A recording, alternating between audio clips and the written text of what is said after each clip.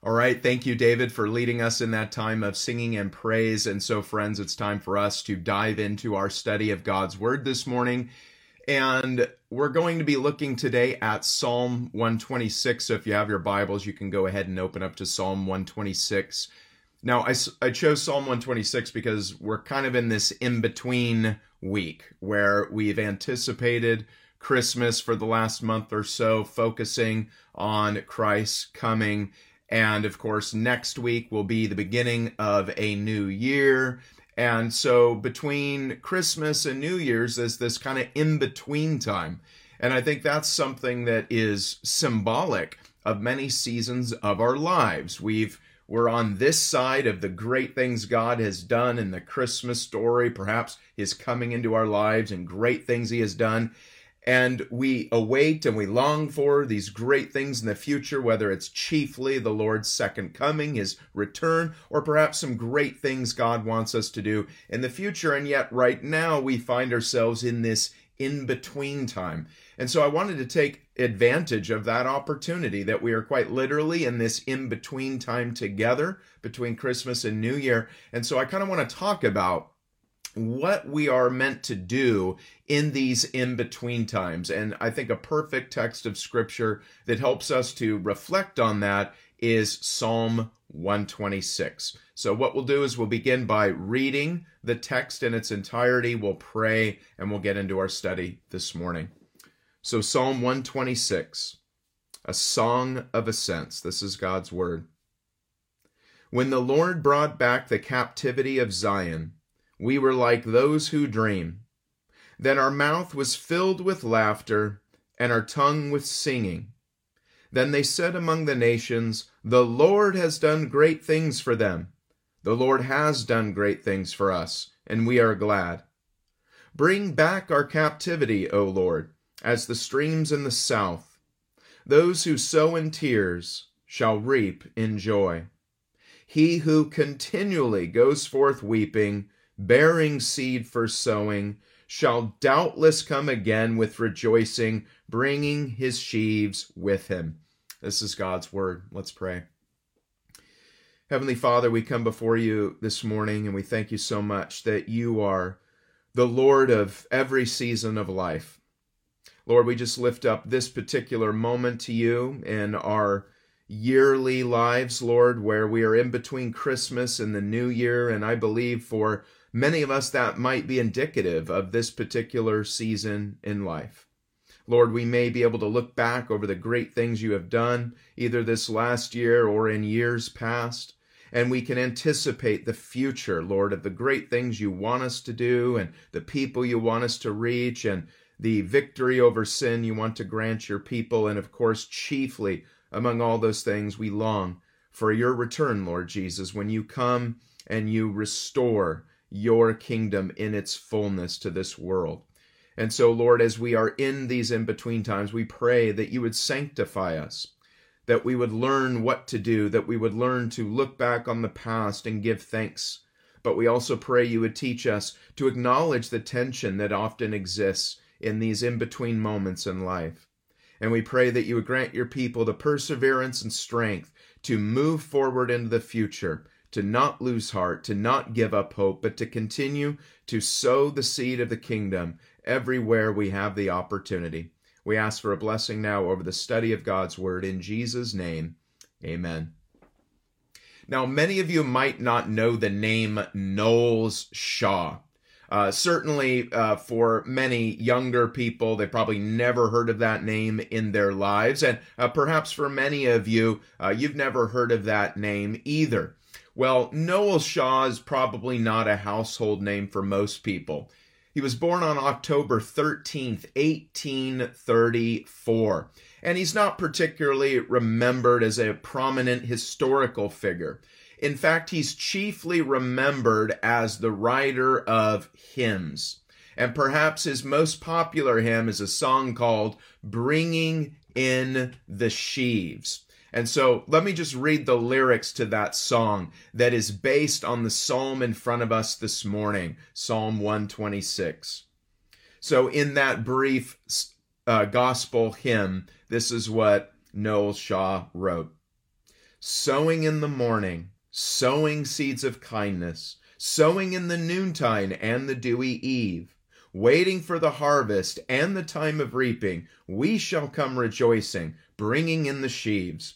The refrain says, bringing in the sheaves, bringing in the sheaves. We shall come rejoicing, bringing in the sheaves, bringing in the sheaves, bringing in the sheaves. We shall come rejoicing, bringing in the sheaves.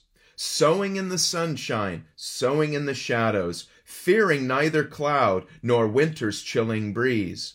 By and by the harvest and the labor ended, we shall come rejoicing, bringing in the sheaves. Going forth with weeping, sowing for the Master. Though the loss sustained, our spirit often grieves. When our weeping's over, he will bid us welcome. We shall come rejoicing, bringing in the sheaves. So I think in that gospel hymn written by Noel Shaw some 180 years ago, he kind of captures the very heart of Psalm 126. And that is that there are times in life where God's people find themselves waiting for God to do great things. And there can be temptation to doubt and despair because they can look back on the past and they can see glorious moments and acts of mercy and seasons of joy. And so when that tension, that inevitable tension in life comes in which we are no longer there in the past. We don't have the joy that we had in the past. And we long for this future to come. And yet in the moment, in the present, we don't find that joy that we so often seek. And so God's people need to learn to live in these in-between times. And so that's what I want to focus on today. Now, as we get into the text of Psalm 26, I want to look at the structure. So this is a bipartite psalm. That means it's simply divided into two parts. And so let's look at it from sort of a macro level, an overview level. So if you'll notice, it is divided in part 1, that's verses 1 through 3, and part 2 is verses 4 through 6. Let's observe the differences between these two parts, because I think it really highlights what the purpose of this psalm is. So the first part, you'll notice, is a reflection on the past.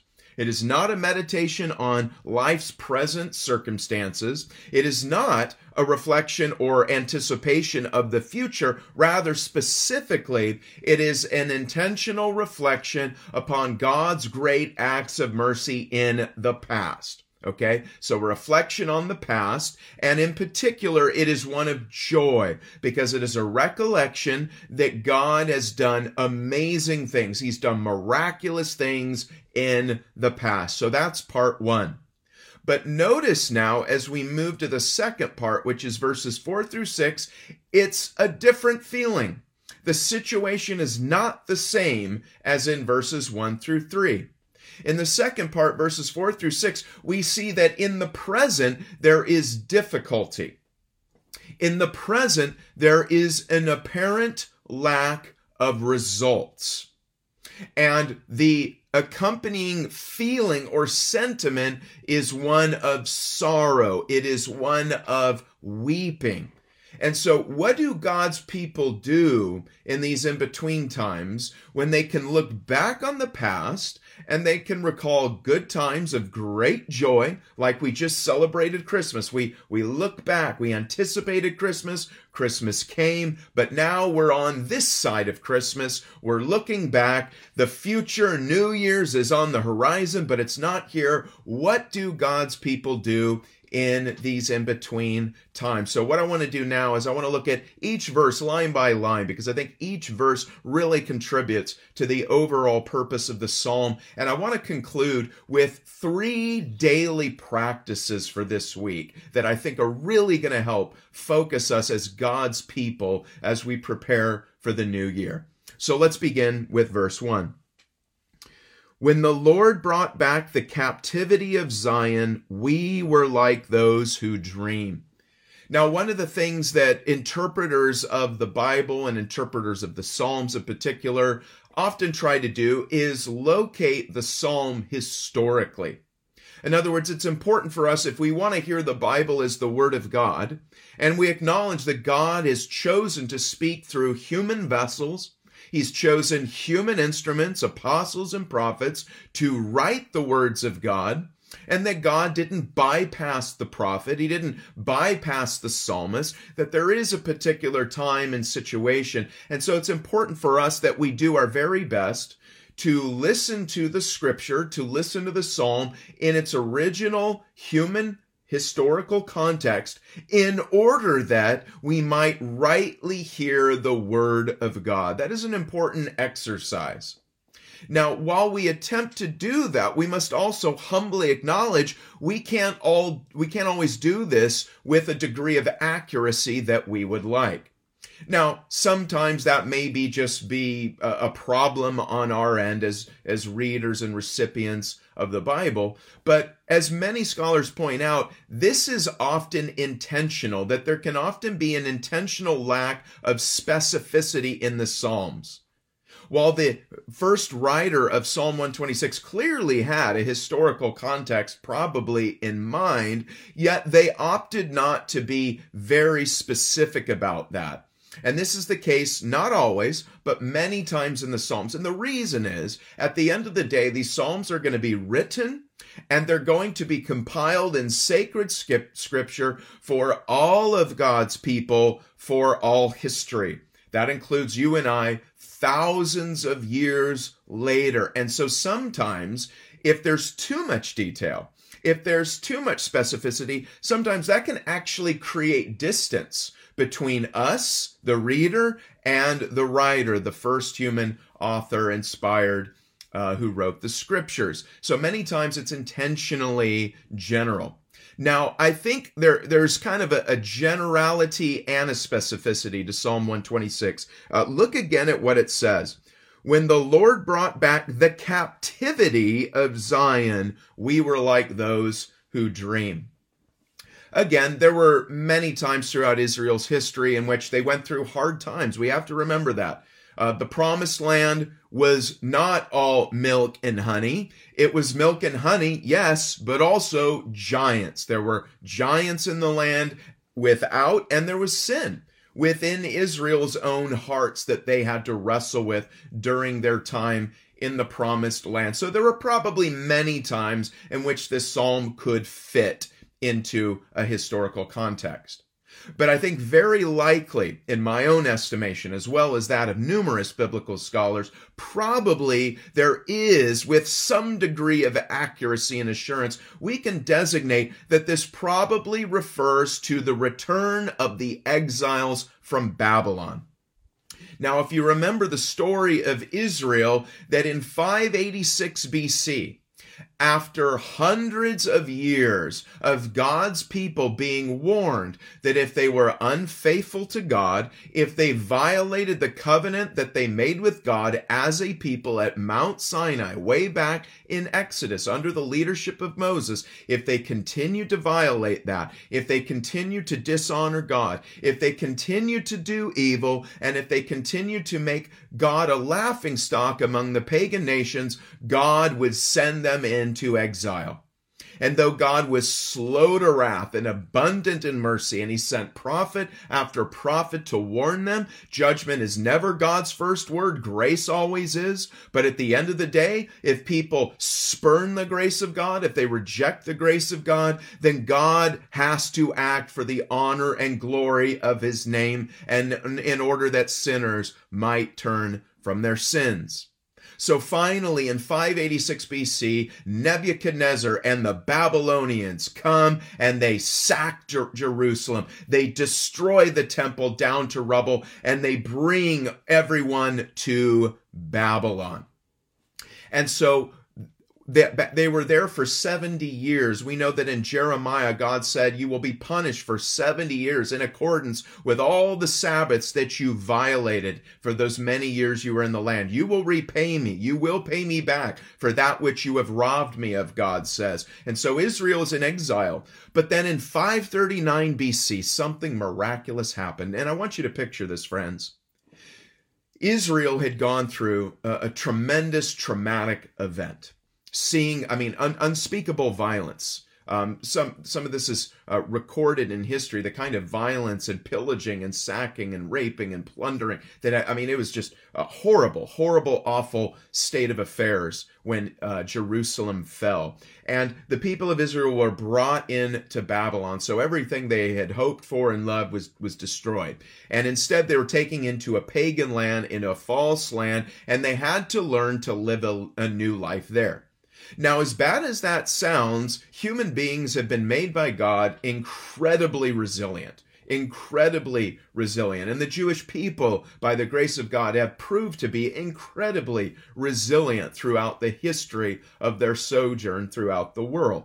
And while in Babylon, they actually began to do well. They began to build lives, and a generation of Israelites were actually born there in Babylon. So they never knew the promised land. They never knew the temple in its glory days. All they knew was Babylon. All they knew was, hey, we're in a bad way, but we're going to make the best of it, and we're going to build a life here. And they were able, to some extent, to actually do that. And so they put down roots, and they planned and said, hey, this is life.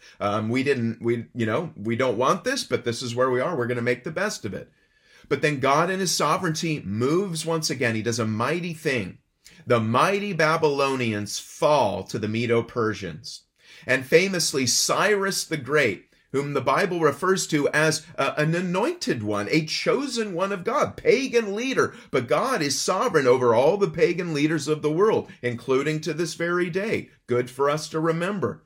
And he moves the heart of Cyrus to issue an edict that allows the Jews to begin returning home. And so probably the writer of this psalm, Psalm 126, is in the land. They've returned after the fall of Jerusalem in 586, after the edict of Cyrus in 539. This writer was probably amongst that group of about 42,000 Jews that first returned in that first wave to Jerusalem. And so it says, when the Lord brought back the captivity of Zion, they were captive. They were literally captive, not just figuratively, literally captive in a strange land. And Yahweh did a mighty thing, and just unspeakable thing. In a moment, it went from we are slaves of Babylon to we are being freed by Cyrus the Persian. And so they're coming back, and the author of this psalm is reflecting on that. And notice what it must have been like. It says, we were like those who dream. It was so unbelievably good. You had to just slap yourself. Am I awake? Am I dreaming? Is something this good even possible? So it was just incredible. It was miraculous. This was nothing but the divine hand of Almighty God.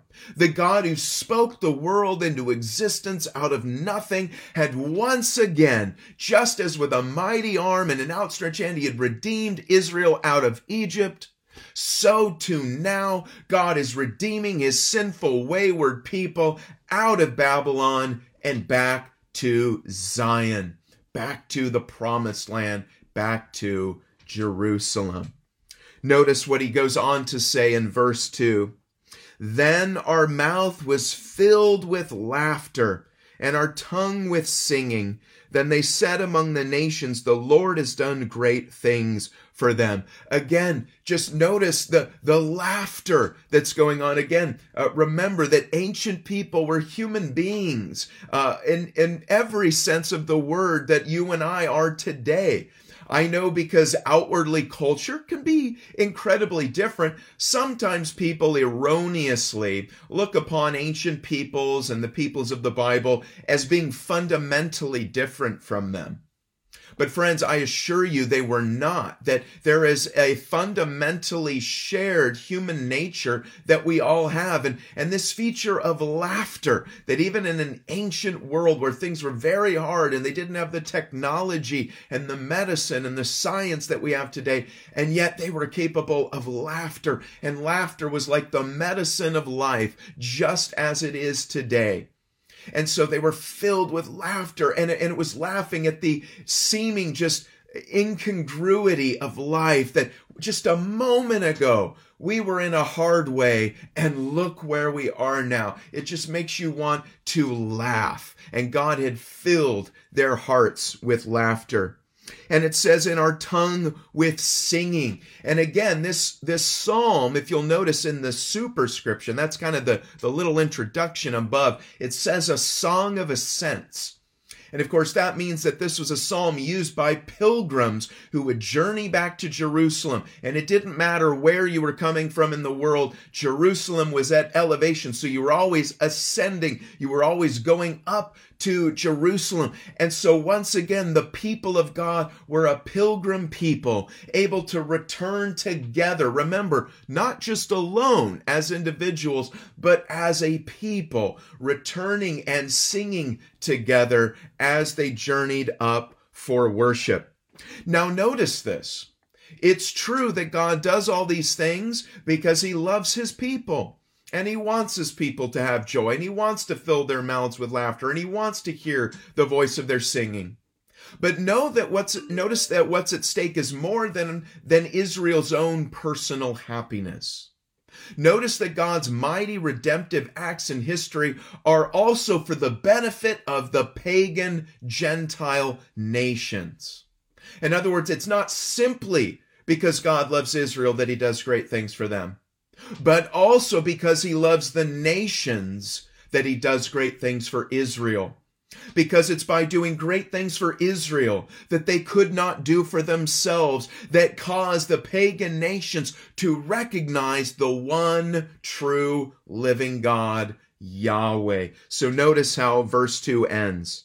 Then they said among the nations, and again, the nations is the Hebrew word goyim, which is a specific reference to pagan nations, Gentile nations. Then they said among the goyim, the Lord, Yahweh, has done great things for them. So notice why God is blessing his people. It is not just for them. It includes them, but it is not just for them. It is for a witness to the pagan nations. And so even the pagan nations are saying, wow, they were carried off into exile. They remained identifiable as a people. Mighty Babylon has fallen. A new mighty power has risen, and Israel's being sent back to their homeland, and they're building their temple again. Wow, the nations are marveling and saying, wow, Yahweh is great. So notice there is an evangelistic purpose to why God is restoring the fortunes of Israel. And lastly, of part 1 is verse 3. The psalmist ends here by acknowledging, yes, the Lord has done great things for us, and we are glad. Again, notice this is past tense. This is a reflection on the past. The Lord has done great things for us. So the psalmist begins with intentional reflection on the past, and that is important. Some people ignore the past. We're not called to do that. Some people focus on only the bad things in the past. We're not called to do that. But like the psalmist, part of spiritual practice is to look back on the past for God's mighty acts of redemption. And we are called to acknowledge those things in worship. However, it's true that for many Christians in the church today, they like to have this kind of pie-in-the-sky theology that all is right with the world. If you will just come to Jesus, then you shouldn't get sick. You shouldn't get cancer. You shouldn't go to the hospital. You shouldn't get a divorce. Your children shouldn't walk away from God. You shouldn't lose your job. The church shouldn't have any divisions or splits or anything else. But friends, that is simply not biblical. The Bible is such a tremendous resource for us because it is intensely practical and realistic. Many times in life, we will be in a situation like we are this week, where we are on this side of Christmas.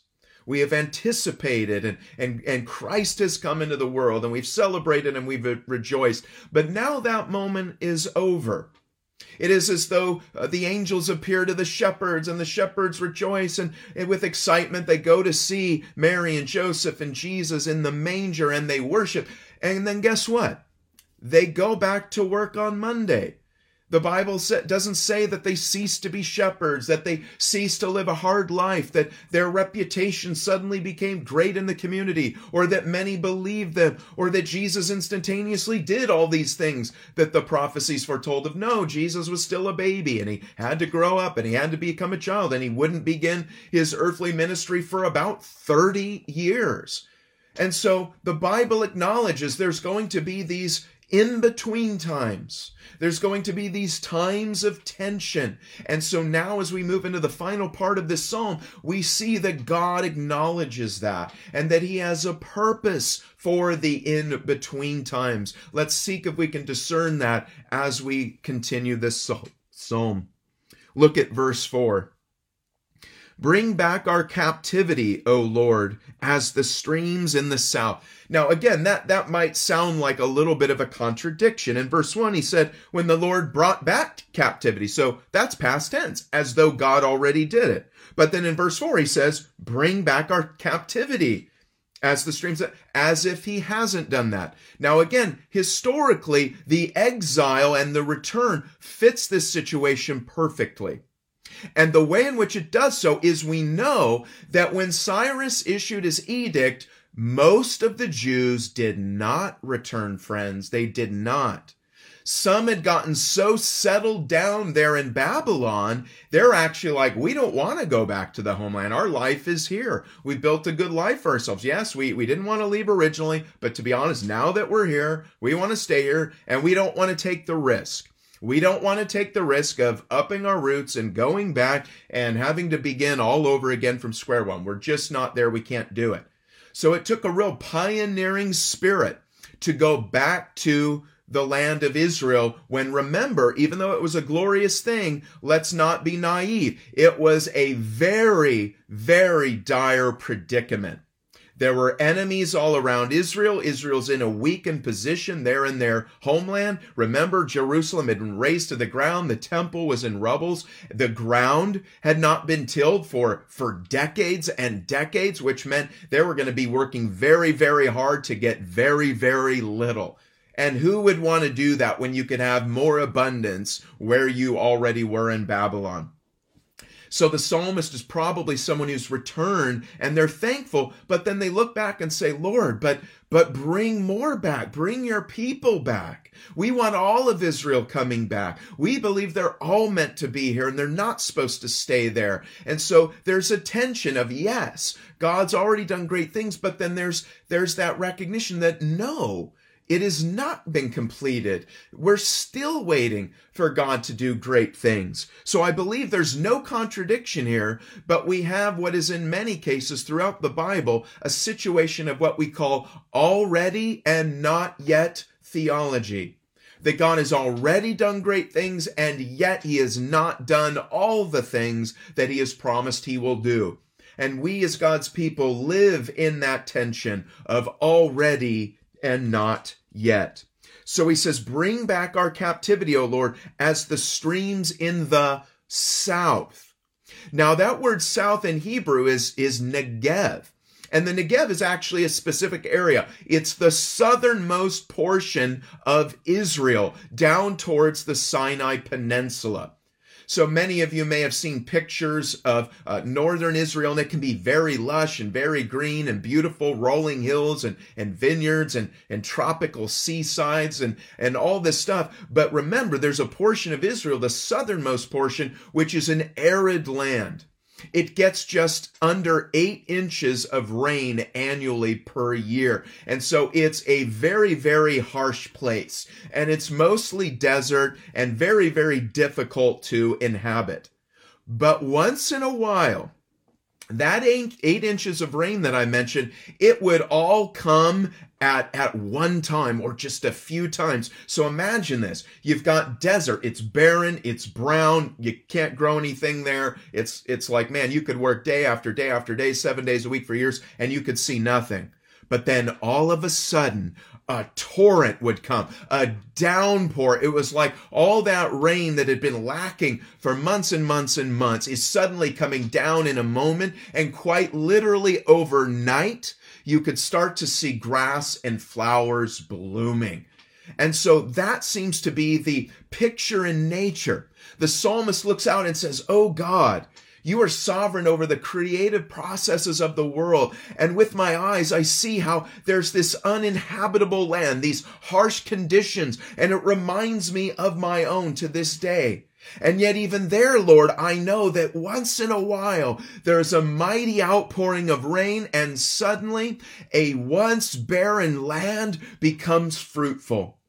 Lord, since you are sovereign over that process, and I attribute that process to you, Lord, I believe you can do that in us." That is what the psalmist is saying. Continue to bring back. Lord, I pray that all those exiles that have remained in Babylon and I pray like a torrent, they would all come flooding back to Israel, and that all of our labor here, which we're toiling and sweating and it seems to be fruitless, Lord, just miraculously, like you did in the past with the edict of Cyrus, like you did in the past of bringing Israel out of Egypt, Lord, do it again.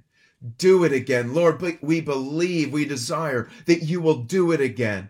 Lord, we believe there was a revival in the 60s in the United States and Southern California, the Jesus people. Lord, do it again. We believe. We look to that. We acknowledge that. But Lord, we acknowledge we're in a hard place spiritually in America today. Many people are walking away from you, Lord, and it's hard. It's hard to stay faithful. It's hard to keep sowing seeds when people don't respond and they harden their heart and they live for worldly things that don't last. Lord, it is hard, but we believe you will do it again. That is what the psalmist is saying here.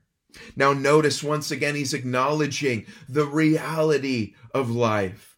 That in the present, God doesn't promise us that will always be laughter, that it'll always be joy. He acknowledges that there can be very, very painful, difficult seasons of life. Look at what he says in verse 5. Those who sow in tears shall reap in joy. Notice that the psalmist acknowledges that many of our life's work, that much of the good that we do for the Lord, that the truth that we tell, the hard work that we do, sharing the gospel, teaching the Bible, mentoring, discipling, pouring out into people's lives, making the phone calls and the emails and the visits and counseling and being there for people as they go through marital problems or as they're having a hard time with their children or as they wrestle with cancer or whatever it might be. As we go through that, there will be weeping. Friends, if weeping is where you're at right now, know that no strange thing has befallen you. God is not forsaken you. It is not something that is outside the purview of God, that is outside biblical norms. Rather, it is a part of the experience of the psalmist. And so at seasons of life, it'll be our experience as well. But notice what the psalmist says here. The psalmist does not want to allow our tears to become a reason to cease sowing. For many of us, when we are in a season of tears, we stop serving. We're like, I don't want to serve the Lord anymore. I don't want to commit. I don't want to invest in other people. I don't care about the kingdom anymore. I'm just going to take care of me. But friends, one of the ways we work through the season of tears is continuing to sow. Sowing brings redemption to the tears. And so the last thing I would want for people is that they abandon sowing seeds for the kingdom if they find themselves in an in-between time that is difficult and bringing about tears. Notice how he goes on and he repeats what he says in verse 5 here in the final verse 6 and expounds on it some more in detail. He says, he who continually, notice that, not just once, not just, I got up one day, I had tears, but I kept on sowing for the Lord, but I'm going to quit today. No, notice, he who continually, do not quit, persevere, keep on pushing to the finish line, who continually goes forth weeping, which means weeping may endure for a season, friends, but bearing seed for sowing. So continually hearing the word. You need to have the seed or you cannot sow. So allow the seed to be sown in you. And as long as you are doing that, you are continually going forth, sowing the seeds of God's word. And notice we have a promise, friends. We shall doubtless come again with rejoicing, bringing his sheaves with him. There is a promise here in God's word. And so I think as we reflect on this psalm, we can see that there is perhaps no greater fulfillment of this bipartite psalm than in the life of Jesus Christ himself. As a matter of fact, we know that the New Testament unveils a previously hidden truth. That is, that there would not be only one coming of the Messiah, but two. And we can see that in those two comings of the Messiah, they are characterized by two different things. The first coming of Jesus was characterized by tears. As a matter of fact, Isaiah 53:3 says, Jesus, the Messiah, would be despised and rejected by men. Listen to this, friends. A man of sorrows, acquainted with grief. Friends, don't think that if we go through hard times or we're heavy-hearted or we have sorrows that we are somehow outside the Christian life. Rather, that may be an indication you are at the very center of it. For our Savior himself, who we just celebrated his birth on Christmas, is the very Savior of whom the Scripture says he was a man of sorrows, acquainted, familiar with grief. That is indicative of his first coming.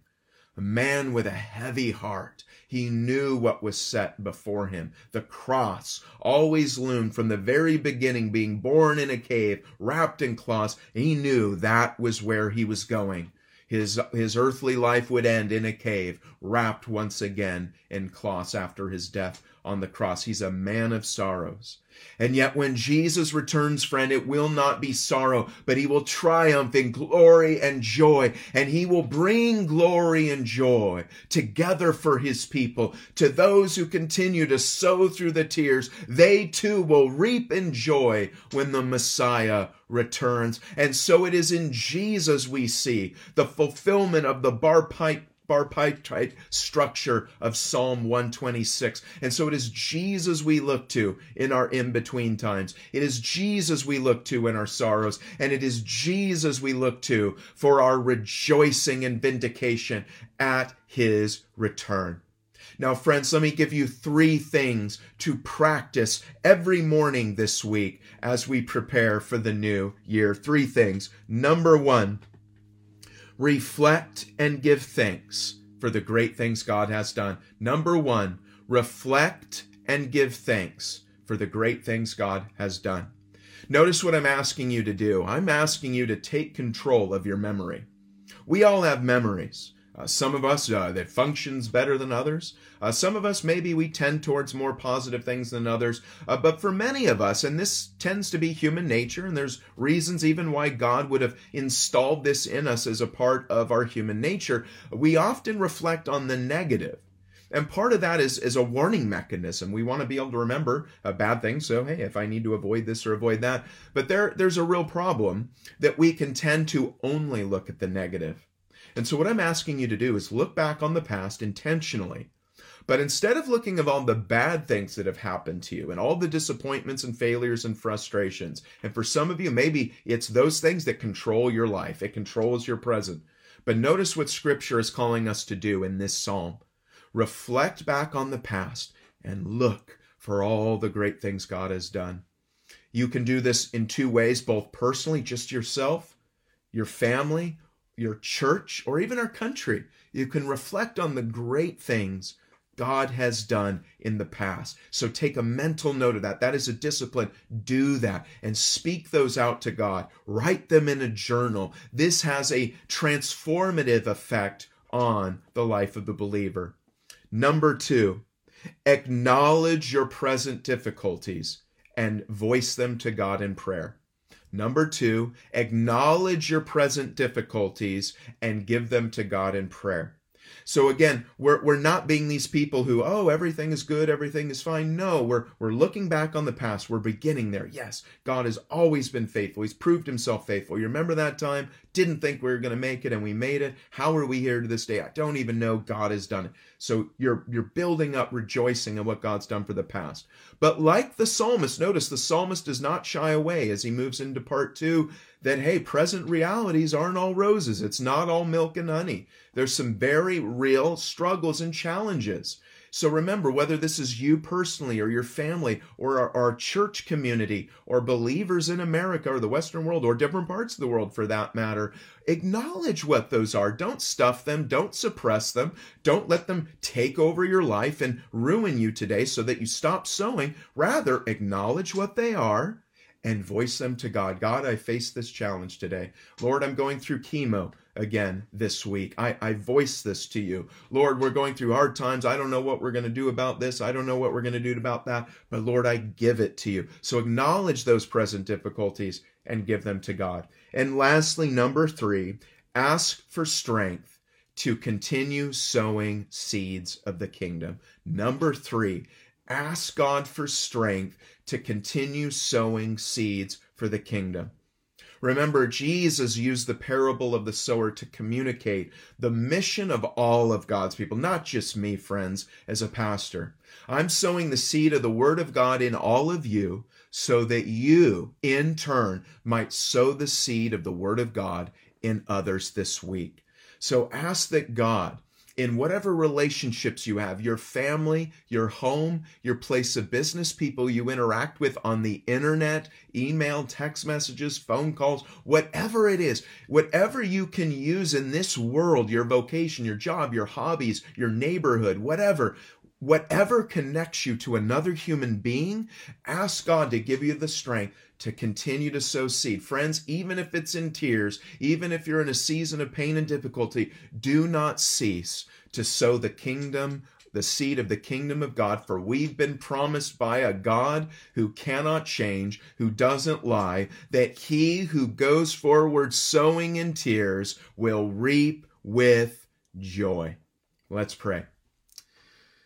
Heavenly Father, I just want to say thank you so much for your word. I thank you that it is a lamp unto our feet and a light unto our path.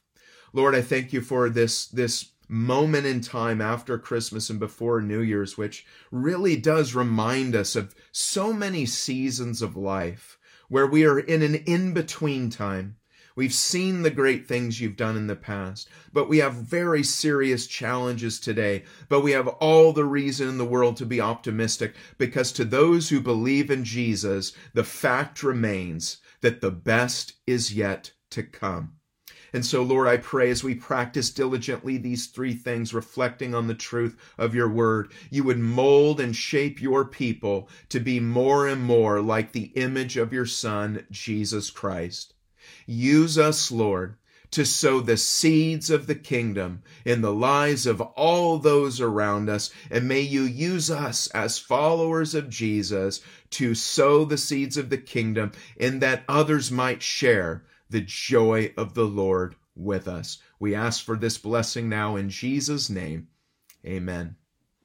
All right, everyone, I hope that you will have a blessed week. I really do hope you will write down those 3 things. If you missed it or you weren't ready with a pen or pencil, go back and just listen to that. Write those 3 things down and do those every morning this week as we await the new year. So next Sunday, we'll be doing a special one-off New Year's message, just kind of talk about where we're going as a church, what's going on in the world around us, and kind of our vision and our focus for this next coming year. And then we'll resume and finish our study of the book of Exodus. Again, we'll be starting new studies on Wednesday nights in the new year. We'll be going through 2 Corinthians. So those of you who have been sowing with tears and going through difficult season, I could not think of a more encouraging book to go through than the book of 2 Corinthians. So I highly recommend you join us on Wednesday nights in the new year as we begin our study of 2 Corinthians. So friends, again, we encourage you to stay focused on the Lord, keep serving the Lord, stay engaged as much as you can. Again, we have an in-person service coming again in January. That'll be January 24th. And help us get the word out on this one. I think the best invitation is you inviting a friend, a family member, neighbor, a coworker to our service. It's going to be a special service. We're going to have a special worship band called the Small Giants. They're going to be leading worship for us on that Sunday. We're also going to have a guest speaker, former United States Navy SEAL Chad Williams, who's also an evangelist. He's going to be coming and giving a special message of encouragement to all of us as we begin the new year. So it's going to be a great day of celebration. So I highly encourage you to mark that date, January 24th, 10:30 a.m. on your calendars, and make sure start getting the invite out. We'll post more information on our website as we go. Again, for those of you that would like to continue to support the ministry and mission of Image Church, you would like to continue worshiping the Lord through tithes and offerings. And I know for many, the end of the year is a great time for them to be able to give gifts before the final year comes to an end. So if you'd like to do that, you can do so in two ways. First way is you can go onto our website, which is imagechurchoc.com, and you can click on the Giving tab up at the top, and you're able to give with either a debit or a credit card.